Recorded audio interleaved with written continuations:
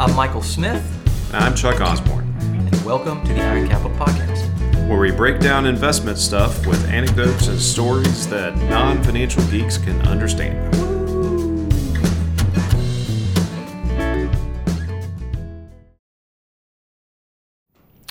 Hey, this is Michael. And this is Chuck. It's Wednesday, September 13th. This is the 5th episode of the Iron Capital Podcast. Woo! Let's get to it, Chuck. What's on your mind? Jimmy Buffett. Jimmy Buffett is on my mind. It's timely. It is timely. Very sad. We lost him just last weekend. Mm-hmm. But yeah, he was on my mind, and I'm been traveling a lot, as you know, and I tend to read. That's when I do most of my reading, and so I am reading a book called The 12 Rules by Jordan Peterson, and there's a couple quotes that came in that made me think of Jimmy and how he lived his life, and how so many times we talk about how investment lessons are often life lessons, you know. So. So the thing that struck me, I was reading this book again, and one of the 12 rules that Peterson talks about is don't disturb kids while they're skateboarding.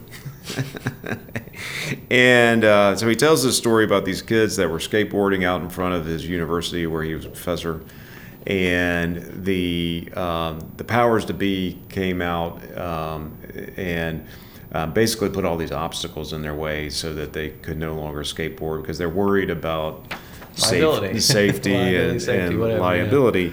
And he had this great quote that I thought was fantastic. He says, they weren't trying to be safe. They were trying to become competent. And it's competence that makes people as safe as they can truly be. He then goes on and talks about, it reminded him of an example several years ago, and I remember when this happened around here, where everyone got really worried about the liability of school playgrounds, and they started taking all of the equipment off the school playgrounds. And then he's going by one of these schools where they've taken all of the fun stuff out of the playground. And what does he see? But some of the boys have figured out a way to actually climb up on the school building or are playing on the roof. and his point was that humans, including children, because that's all, you know, they're just small humans. We don't actually try to avoid risk. They seek to optimize it. And I just thought that was a great lesson. I think that's kind of how Jimmy Buffett led his life, and we talk a lot about that in investing as well. No, that's very true. And you know, a lot of people don't know about Jimmy Buffett's connection to Warren Buffett. That's right, the Buffett cousins. Yeah, that's right. They referred to themselves as cousins. I don't think they really weren't were, really but, cousins. But yes, Jimmy Buffett. He probably did live a lot of the stories that were in his songs, but he was not the character that is in his songs. Jimmy Buffett was no bum sitting on a beach drowning his liver in tequila. He was a businessman, a very shrewd businessman. He was an investor in Berkshire Hathaway with Buffett, with the other Buffett. Played at the Berkshire annual meetings.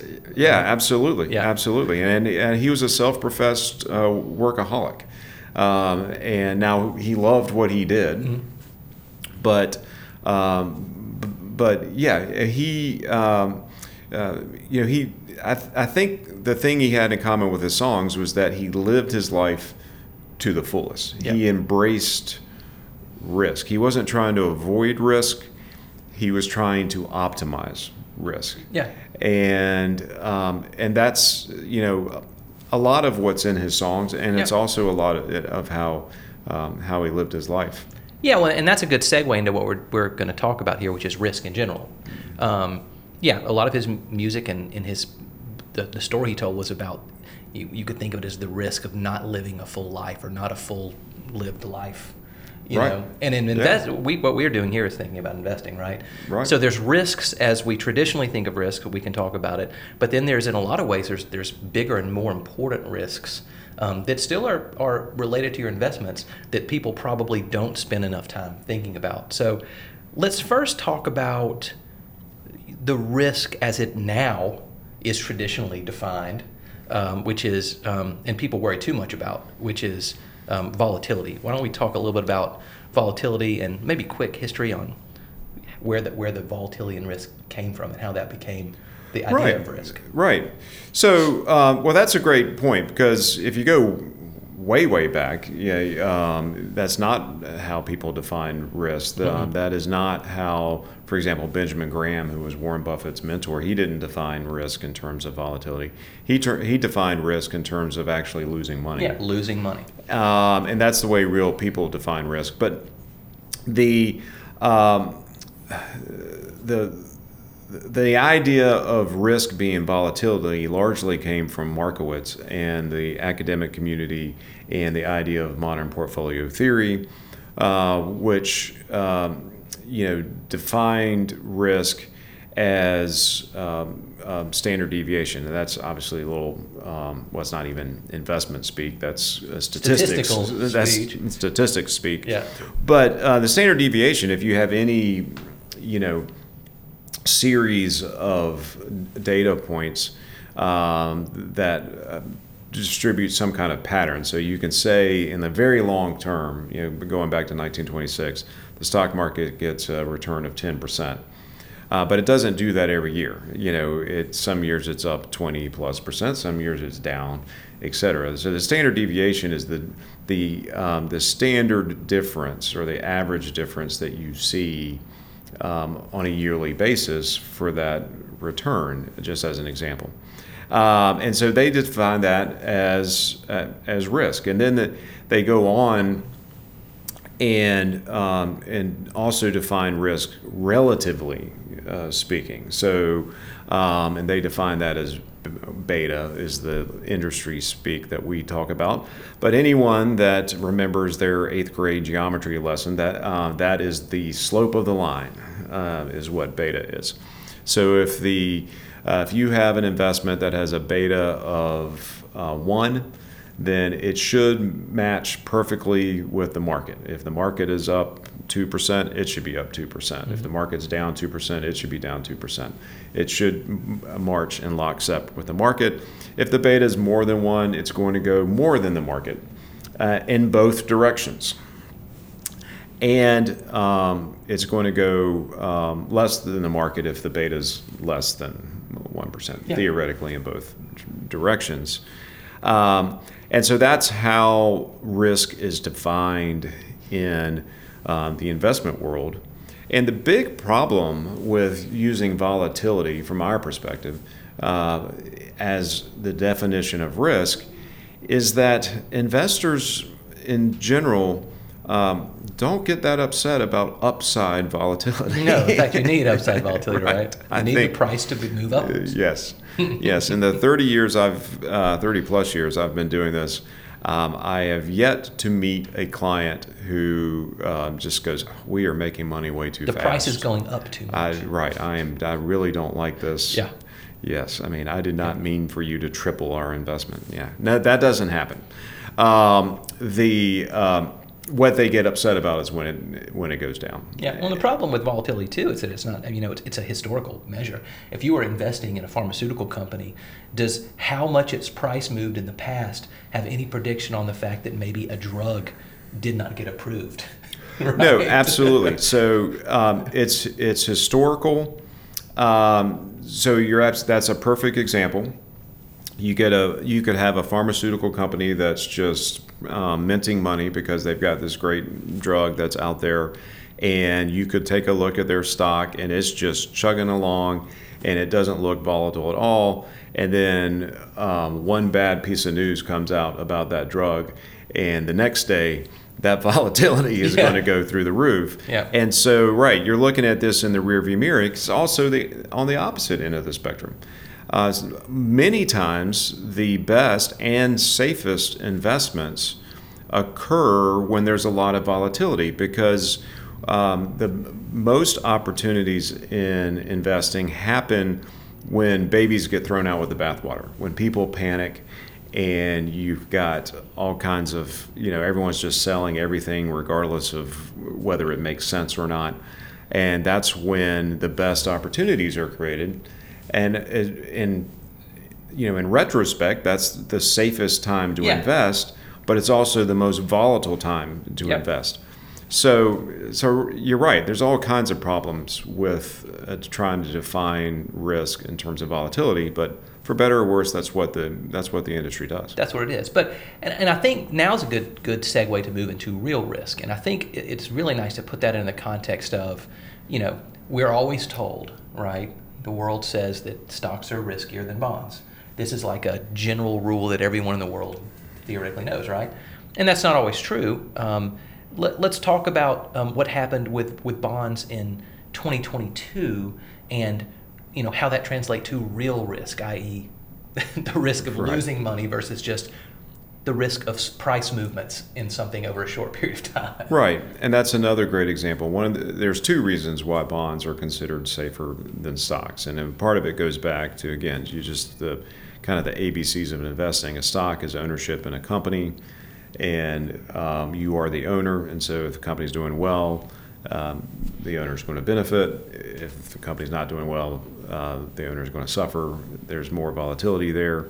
Whereas a bond isn't a loan. And if a company or a government needs to borrow money, they issue a bond, and they're promising to pay the money back plus interest. So part of the reason it is considered safer is that legal promise. It's because they're actually promising we will pay you your money back if you hold the bond to maturity.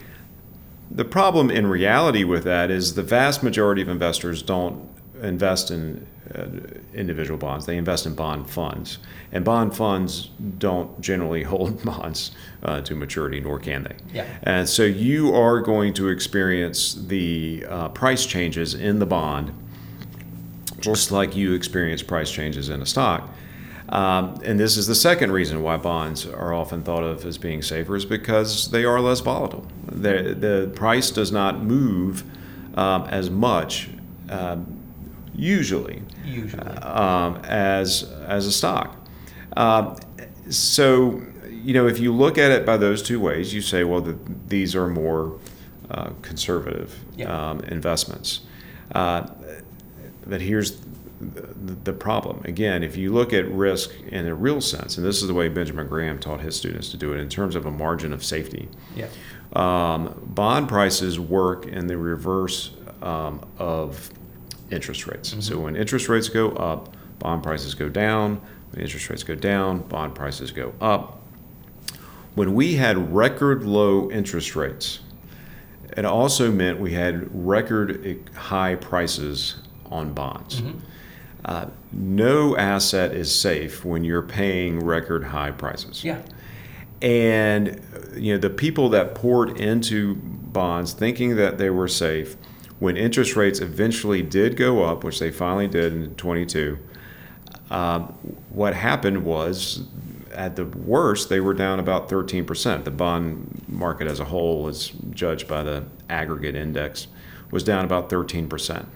Now, that doesn't sound as bad as the stock market, because we also at the same time had a bear market, and the bear market was down at the bottom of about 26%. But here's the difference between stocks and bonds. Stocks will bounce back. The stocks have largely bounced back. They haven't gotten all the way back, but we've gotten a good bit back already. Historically, vast majority of the time, they're back within 3 years. They're almost always back within 5 years. That's what has happened in the past. For a bond investor to get back that 13% that they lost last year, it's going to take a long, long time, because bonds may be more attractive now that you're getting paid a 4% yield on a 10-year treasury versus a 2% historically, or not, I say historically, the last 15 years or so. But it's still 4%. It's not going to bounce back. It takes several years of clipping 4% coupons to get back your 13%, and then you haven't actually gained anything. Yeah, you just gotten back. All you've done is gotten back. Yeah. So, and I think you got to put the bond loss in perspective, right? Like a 28% stock market loss is very painful, but it's normal. Like this happens every 5-6 years. We're used to that. It's a painful thing, but it happens. Bonds being down 13%, so that the index that we look at, the Barclays Ag now, goes back to 1974. It's the worst in that time period. 9.4 was the worst year prior to that since 74. There's other bond proxies that the 20s that it looks like maybe in the 26 or 27 were down that bad. But still the point is, you've never had a worse bond market. Yeah, that's an historic. It's a historic event, a moment. It's a once in a lifetime moment. And like I said, I mean, it's by far the worst that they've seen in the history of the current index, the way it's structured. And you can think more. The safest of bonds is treasuries, right? From the government. A 30-year treasury was down 30% in the year. Right. So it's yeah, and that is how bonds work. Yep. So the farther you are out on the what we refer to as the yield curve. So which is our industry is great at making everything sound complicated and sound magical and something, how do you understand the yield curve? All that means is, again, bonds are loans, and there's different kinds of loans. So you can borrow money on a credit card, which you pay back monthly. Hopefully you pay it back every single month, and then you don't even have to pay interest or anything on it, and it's a great tool to use for cash flow purposes. Obviously, if you hold a balance, that's not very wise from a financial planning standpoint. But still, hopefully, you're going to pay that back very quickly. You can borrow money to buy a car, which historically has been anywhere from a 3 to 5 year loan. Now, because car prices have gone up, people are borrowing for longer in order to keep their payment down. But that's let's just say a 5-year loan. Or you can buy a house, and you borrow money to buy a house. Most people get the 30-year mortgage, so you've borrowed that money for 30 years. Well, the government's the same way. They borrow money for different terms, and we tend to key on the 10-year Treasury for multiple reasons. But right, they borrow money very short term, 1 day, overnight, 90 days. You can borrow money for 30 years. Yep. And that is what the yield curve is. That's all the yield curve is. It's just you take all those loans and you put them out by maturity and say, what is the price of all of these? Yeah. What's the interest rate you would get? Right, exactly. All these different time periods. And so and the farther you are out on that curve, the bigger price movement you're going to see. And if you think about that, it just makes sense, because if you have a home mortgage, for example, which you bought or got a few years ago, you're probably somewhere between 3 to 4% on your mortgage if you have good credit, depending where you live in the country. Also, but so if you're paying between 3 and 4%, and you're going to be paying that for 30 years. And now interest rates are almost twice that. That mortgage has lost a lot of value for the bank that's holding it, because they're still locked in to that 3 to 4% yield for that full 30-year period. That's a lot of years of collecting less than market than you could get in the market return. Right now. Right. Yep. And so, whereas if you had only loaned the money for 2 years, it's not that long. So what? You're getting your money back in 2 years, so you can reinvest. Right, and you can reinvest pretty quickly. You're only missing out on the interest payments for 2 years. So so that's a breakdown. So obviously, we start with volatility, short-term price movements. We start talking about real risk of actually losing money, and bonds are a good example. Let's talk about other kind of really important risks that people don't talk about. Like, one is the risk of being too conservative. Absolutely. One of the things, and we should know this by now, it's very interesting, just recently on the news, Gavin Newsom, the governor of California, came out and I think he's one of the first people that had a really strict lockdown who came out and just admitted to being wrong. Yeah. And good for him for doing that, because it was wrong, and that's the kind of thing where we're so focused on one thing. We're only focused on COVID and this pandemic, and we're hyper focused on it, and we want to stay safe. And so how do we stay safe? We hide in our houses. Well, that is, again, trying to avoid risk as opposed to optimizing risk. Yeah. And what got lost, and we forgot that there's a risk to just staying hidden in your house. There's other risks. There are other risks. Long-term risks. And we most notably, with our children who, are lagging behind educationally, as well as emotionally and socially, because of all of that.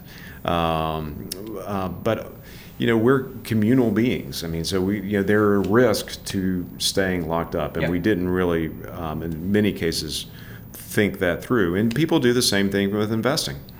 You think about in a 401k investor, for example, most 401ks will have what's called a stable value fund, or if they don't, they'll have a money market or some kind of guaranteed option where you're not going to see any volatility. Yeah, volatility goes to zero. There's zero volatility. You're never going to see a negative return, and people think of that as being safe. Yeah. But they're ignoring a much greater risk, and the risk of them actually not getting the return that they need to actually pay for their retirement, and they're going to run out of money. Yeah. And that is an enormous risk that may be less obvious to them, but it's out there. And so, and that's what happens when you try to avoid risk versus optimizing risk, as Peterson said. Yeah, and again, it's confusing volatility with real risk in a lot of ways. A lot of these things we're going to talk about are going to be dealing with those issues. Right. It's confusing short-term price movements with the real risk of what is the point of investing. It's actually there's some sort of a goal in mind that you're trying to hit. Right, and volatility is simply what we make of it. And this goes to that's why I loved his original quote about they're not trying to be safe. They're trying to become competent. Yeah. Now he's talking about skateboarding. They're trying to become good skateboarders. Mm-hmm. But the same thing is true in investing. And handling volatility is where the competence comes in. And you're far better off if you become a competent investor than trying to hide away from volatility. Yeah. And we see this, in our world, including, for example, how people will sell things like private equity. Yeah, alternatives of different types. Yeah. Alternatives. Yeah. As if there's an alternative in investing, right? Right. But private equity specifically is a really great example to talk about. Yeah, and so this goes back, and we've been heavily influenced by David Swensen, who was the longtime chief investment officer for Yale University. He unfortunately endowment. Yeah, for the endowment. Yeah, he passed away a handful of years ago, but he's just absolute legend in our business. And he wrote a great book called Pioneering Portfolio Management. Yeah, we should link to that. Pioneering Portfolio Management is a great book. Yeah. Pioneering Portfolio Management is the name of the book. It is a little heady for the layperson, but if you're in the business or if you're really serious about investing, it's a good one. It's a great read. But one of the things he became famous for at Yale was his use of so-called alternative investments, including private equity. And there's a couple things that people always miss about that. First was this really came to light in kind of the early 2000s. This is when interest rates really started to become historically low. And what they often miss is that he didn't actually replace, for the most part, his equity exposure or his stock exposure with alternatives. He replaced his fixed income exposure. with alternatives because interest rates were so low and bonds were so expensive. Yeah, and interest rates low for him were a big deal because? Well, because this is an endowment. And so the way endowments work, very much the way a retirement portfolio would work while you're in retirement, is that he's got to pay out a certain amount a year. Standard endowment kind of payout would be somewhere around 5 to 6%. I can't remember exactly. 5 was what they were doing for years at Yale. Okay, so 5 was what they were doing at Yale. I didn't recall specifically what the Yale payout was, but he's got to hit that 5% payout every single year because Yale is relying on it, and then on top of that, they want to actually grow the endowment. He's got to grow. So his actual needed return is going to be more around 7 or 8%, and you're not going to get a 7 or 8% return if you got a big chunk of your money in bonds at a 2% interest rate. Yeah, I mean, just even if the math doesn't work. Even at 5. Right, the math doesn't work, and so that is, that is the first thing that people miss about what he did, is that he was not replacing the equity, he was replacing the fixed income portion of the portfolio with most of the alternatives, especially hedge fund strategies. Mm-hmm. Now, as far as the private equity, and he made a big deal about this, and which is, and everyone should. So private equity is really no different than public equity. It's stock in a company. It just happens to be a company that isn't publicly traded on one of the stock exchanges. All right. So what makes owning a company that isn't publicly traded any different than owning a company that is publicly traded? Well, the only real difference from the investor's standpoint is liquidity. All right. So if you own stock in a public company that trades on a stock exchange, every business day that the stock exchange is open between 9:30 a.m. and 4 p.m. Eastern time in New York, you can buy or sell that stock and get rid of it. If you own stock in a private company, you can't do that. Yeah, you can't. Right. You don't have a price. Right. You have to find another buyer who's willing to buy the stock from you. Yep. In terms of private equity. So, so what happens with private equity, because they're not, unlike public equity, we don't know what that other buyer would buy that stock for. At any given time, because there isn't a market. There's no market. No one's telling you precisely that at your Google that right at 130 is worth whatever price it is. Whatever price it is. Yeah. And what that means is that when the economy goes down, whatever, there's some kind of panic, the market goes down. You see that in the public company. You do not see that in the private company. Yep. But not seeing it didn't mean that it's not happening. Doesn't mean it's not there. Yeah. And that's the thing that a lot of investors miss with private equity. Yeah. And frankly, a lot of our colleagues, what's happened is, so Swenson invested for a multi-billion-dollar endowment. And they invested with the best private equity managers, and the money stayed with those managers for at least 10 years. They couldn't pull it for 10 years. That's the liquidity. Right. And so, after they sold it for 10 years, they made good returns, and partially because they have this liquidity premium because they couldn't go liquidity. Right. But now that has moved, and he didn't, he invested because he thought those were good long-term return streams. Now that's moved downstream to individual investors. So people that are advised by RIAs like us, more and more of those are pushing people into private equity investment. Now, why are they pushing people into private equity investment? And part of that is the reason because of the fact that they don't price daily. They are claiming that it's safer.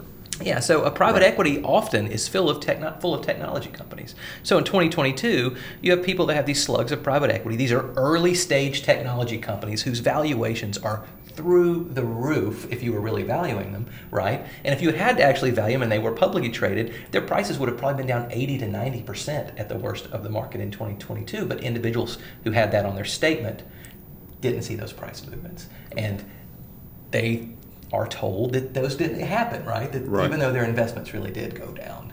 If you had tried to sell them, you would have had to have taken an 80 to 90% If hit. you had sold them, you would have taken a 80-90% hit. And you're right. So there's two parts to Swenson, and Swenson makes a big deal of this in his book. First of all, because Yale has a huge endowment, as you said, you're talking about billions of dollars. He had access to anyone and everyone, and so he could get the cream, The greatest right, private equity investors. the best of the best. The second thing is they had a lot of leverage in terms of price, and Swenson goes on and on about how he did not pay the normal fee structure of a private equity limited partnership, and that's how they're all structured arrangement. So it didn't pay anywhere close to that. Yeah. And historically, there's an idea in investing, and I learned this in college, and every investor learned it, that supposedly private equity should get you a higher rate of return because you are sacrificing the liquidity. Today, it certainly does not look like that is the case. It has not been the case recently. It is not the case with most private equity managers. It is certainly not the case when you start factoring in fees. Yeah. And what happens is you have a lot of people who keep claiming that, well, these things are safe because, look, The price doesn't move when the market goes down. The price doesn't move until we go out and actually try to find someone to sell this to. Yeah. And then, oh my gosh, we can't sell it for what we thought we could sell it for. Yep. And so, that's it. And we're not the only ones that have talked about this. Warren Buffett, the other Buffett cousin, has referred to it as being fraudulent, which I think is a little strong. Yeah. But he didn't. He's an old man, so he can say what he wants. Other people have come out and made comments about how the way these things are being sold is not accurate, and I do think there should be a distinction here because when people say that private equity is somehow safer than public equity, that is a lie. There's no other word for it. That is untrue. Is a lie. But there's a difference between saying a lie or repeating a lie and being a liar. I think there are a lot of people who are pushing these things who, quite frankly, just don't understand what they're pushing. And they are simply repeating the lie that has been told to them. That doesn't necessarily mean that they're lying, but it's just simply not true. Now, I will say this: because the money's locked up and you're not able to panic, contractually, a lot of investors may end up getting a better experience in private equity, but that's because of their behavior. Because they can't sell. Because they couldn't panic They and couldn't sell sell at the wrong time. That allows them to make more money. I mean, that's how people often talk about their houses being great investments. Houses are a horrible investment, especially if you really truly factor in the cost, the years of property tax, all the maintenance, all the different, small little renovations that you've done over the years. If you add up all those costs, people do not make money on a house very frequently. And especially if it's your home that you live in for a period of time. But people think they do because the price that they sell it at years after they bought it is higher. And in a lot of cases, that may actually be one of their better investments because They can't sell. they can't sell, and no one is knocking Easily. on. Right. And when when real estate prices go down, there's nobody buzzing their phone every couple minutes going, the price of your house is falling, the price of your house is falling, the price of your house is falling. You don't see that, and you don't get on your phone at 9:30 in the morning and see that your house value is down, and then just watch it continue to go down all day until 4 o'clock, and then have people get on the news to talk about how your house is worth a lot less than it was, and all of this thing that provides the fear that causes people to do things that are less than wise. Yeah. Well, I'm going to, real quick, I just want to say this, and then we'll move on to the next. Private equity and alternatives. If you are even an extremely wealthy person, our experience has been, if you invest in alternatives as an individual, you're going to invest in lower quality, subpar managers that aren't as good as the greatest. You're going to pay too high fees. Yeah. Long-term returns will be lower than if you had just been in public markets. However, you experience less volatility, and that's what you're sold on. Yep. So they're just generally not great. So we can move to something else. But I think that's the short, down and dirty on alternatives for even very rich individuals. Oh, absolutely. No, you're absolutely right. And we have seen situations where you have people where when you actually start to unravel those fee arrangements, they're paying as much as 9% fee. Yeah, it's wild. And you can't overcome that. That's not something that can be overcome. No, the long-term expected return, like we said, from the stock market is 10%. From private equity, if there's an illiquidity premium, you might be talking about 12%. Yeah, and if you're getting the top quartile managers. Right. And so you end up paying fees that are as high as 9%, and you have no volatility and no returns. That's not going to happen. And you're going to continue to lose money because, again, you think you found something that is somehow magic, safer or magic or what have you. And then someone calls the fire department. Yeah, that's the alternatives. So there is that. All right. All right. It's always fun to record live. Yeah, exactly. Yeah. All right, so we're getting close to the end. A couple other things. One of the biggest risks, period, that people don't think about is not taking advantage of your 401k match. Talk about that, and we can do that quickly, but just explain that real quick. Yeah, absolutely. And, we talk to all different kinds of investors. I think we're unique in that respect because we have some very sophisticated institutional clients that are large plan sponsors. And for many of them, we then sit down and talk to all their employees. So we talk to a lot of normal blue-collar employees. And you'll have, I have run into this individual more than once, the very shrewd fixed interest rate investor who doesn't take any risk and always just invest in guaranteed CDs or at a bank or the stable value fund in their plan, and they'll come up like in a 401k presentation and goes, well, what's your rate? Because I can go down to my credit union and get 4%, 5%, whatever the number is. I can get that at the credit union. What are you doing in your stable value fund in the retirement plan?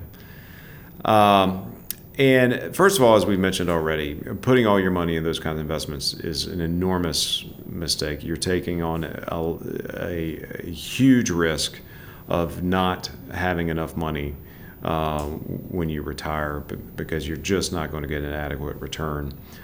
But here's the thing they're missing. If you're not at least taking the money that your employer is matching, okay, the average match is about 50 cents on the dollar for most employers, and it will vary depending on the employer. But for that amount, let's just say as an example, you can put 6% into the plan and get 50 cents for a dollar for every percent you put in the plan. That's a 50% return That's a 50% return for doing nothing. For doing nothing before you even put it anywhere. Yeah. All right. So you just put $1 in the plan. Your employer just gave you an extra 50 cents. And for every dollar you put in the plan, you got $1.50 actually in your account. Yeah. Before you've done anything. And that doesn't even, and we're not even talking about the tax savings. No, all we're talking about is because dollar for dollar. Right. Because that dollar that you put in the plan, depending on what your withholdings are, cost you anywhere from 75 to 80 cents for most average people, because that's the tax savings that you're getting. And so for 75 or 80 cents out of your pocket, you're putting $1.50 into your retirement account. There's no better investment. The credit union ain't going to match that. No one's matching that investment. Right. Yeah. They're not doing that for you. Yeah. And so that is, but we've seen it. I mean, I can tell you I get it all the time. multiple times that we have run across that person Yeah. who just, they're not going to invest in anything but whatever the fixed investment is. They're pretty confident. And they're very confident about it. And and they got a guy that can, it's usually a credit union. Yeah, it's always great. So, all right, and then the last thing, we talked a decent about this last time on episode 4, but obviously a huge thing to watch out for fraud, and I think we can do that pretty quick, right? The one thing we really talked about last time was one of the biggest ways to cut down the chance of investment fraud is simply have your money custodied or held by someone different who advises you on your money. Right. That cuts down on huge amount of the potential for investment fraud. Yeah, but it's also it's if it sounds too good to be true, just generally, it is. Anything that sounds too good to be true, there's nothing for free. It is. There's nothing that's going to be given to you for free in but especially in the competitive world of investing. I'm always amazed because we we pride ourselves with trying to be extremely honest and candid with people. Mm-hmm. And the hardest thing that we do in our job is to convince a new prospect to actually become a client. Mm-hmm. And it absolutely amazes me how these fraudsters are able to get people to so easily separate from their money. If you promise someone the moon. But anyway, it is yes. If it sounds too good to be true, it is. There is no return in investing or in life without taking a risk, and the key is, you need to, just like you need to live your life to the fullest. I mean, if you look at a guy like Jimmy Buffett, and he died tragically too young. He was only in his 70s, which is not old in today's standards, but he lived a full. He lived his life to the fullest, and he left a legacy that will be remembered for a long, long time, especially for anyone who spends any time on boats or near a beach. Or that's right. You're going to hear a Buffett song. Yep. He very famously always said he was just an adequate guitar player and he didn't have a very good voice, and I actually think that was part of his magic, because the average person can sing a Jimmy Buffett song and they don't sound that bad. That sounds pretty good. It's not like when you try to sing "I Will Always Love You" by Whitney Houston. That's some high notes. Yeah. You don't. That doesn't hold up. You can't do that with Whitney Houston. Right. You're not gonna do that. Not even in the shower when you're alone. So that is not. Whitney Houston's not going to work, but you've got to actually you've got to take risk. And when it comes to investing, it's not about avoiding the risk. We talk about being risk averse versus risk avoidant. What that oftentimes means is that you've got to be competent. Yeah. It gets back to what Peterson said. We're not trying to be safe. We're trying to become competent. We want to be competent investors who make prudent decisions and optimize the risks that we take. Don't sit there and avoid risk. It's not just minimize. Right. Yeah. All right. Well, you want to leave them with something? Yeah. Well, I mean, and one of the things, anytime you take a risk, and like in life or anything else, you can always think about like, what is really the worst case scenario? What's the worst thing that can happen to us? And I think you just got to remember what Jimmy said. Come Monday, it'll be all right. That's exactly right. All right, on that note, leave us any comments, please, and tell us if there's anything you would like us to talk about specifically. We're always needing new material to talk about, so we'd love to hear from you. Thanks. Right, thanks.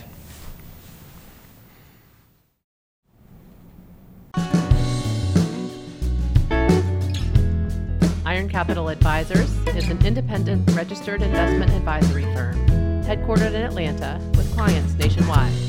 Learn more about us at ironcapitaladvisors.com. The Iron Capital podcast is produced by Iron Capital Advisors. Our awesome original theme music was written and performed by Michael Smith and Leah Calvert. This content is for educational purposes only and should not be relied upon for investment decisions or advice. Clients and employees of Iron Capital may maintain positions in the securities discussed. Please like and subscribe to the Iron Capital podcast on YouTube and wherever you listen to podcasts. Thanks for joining us. We'll be back with another episode soon.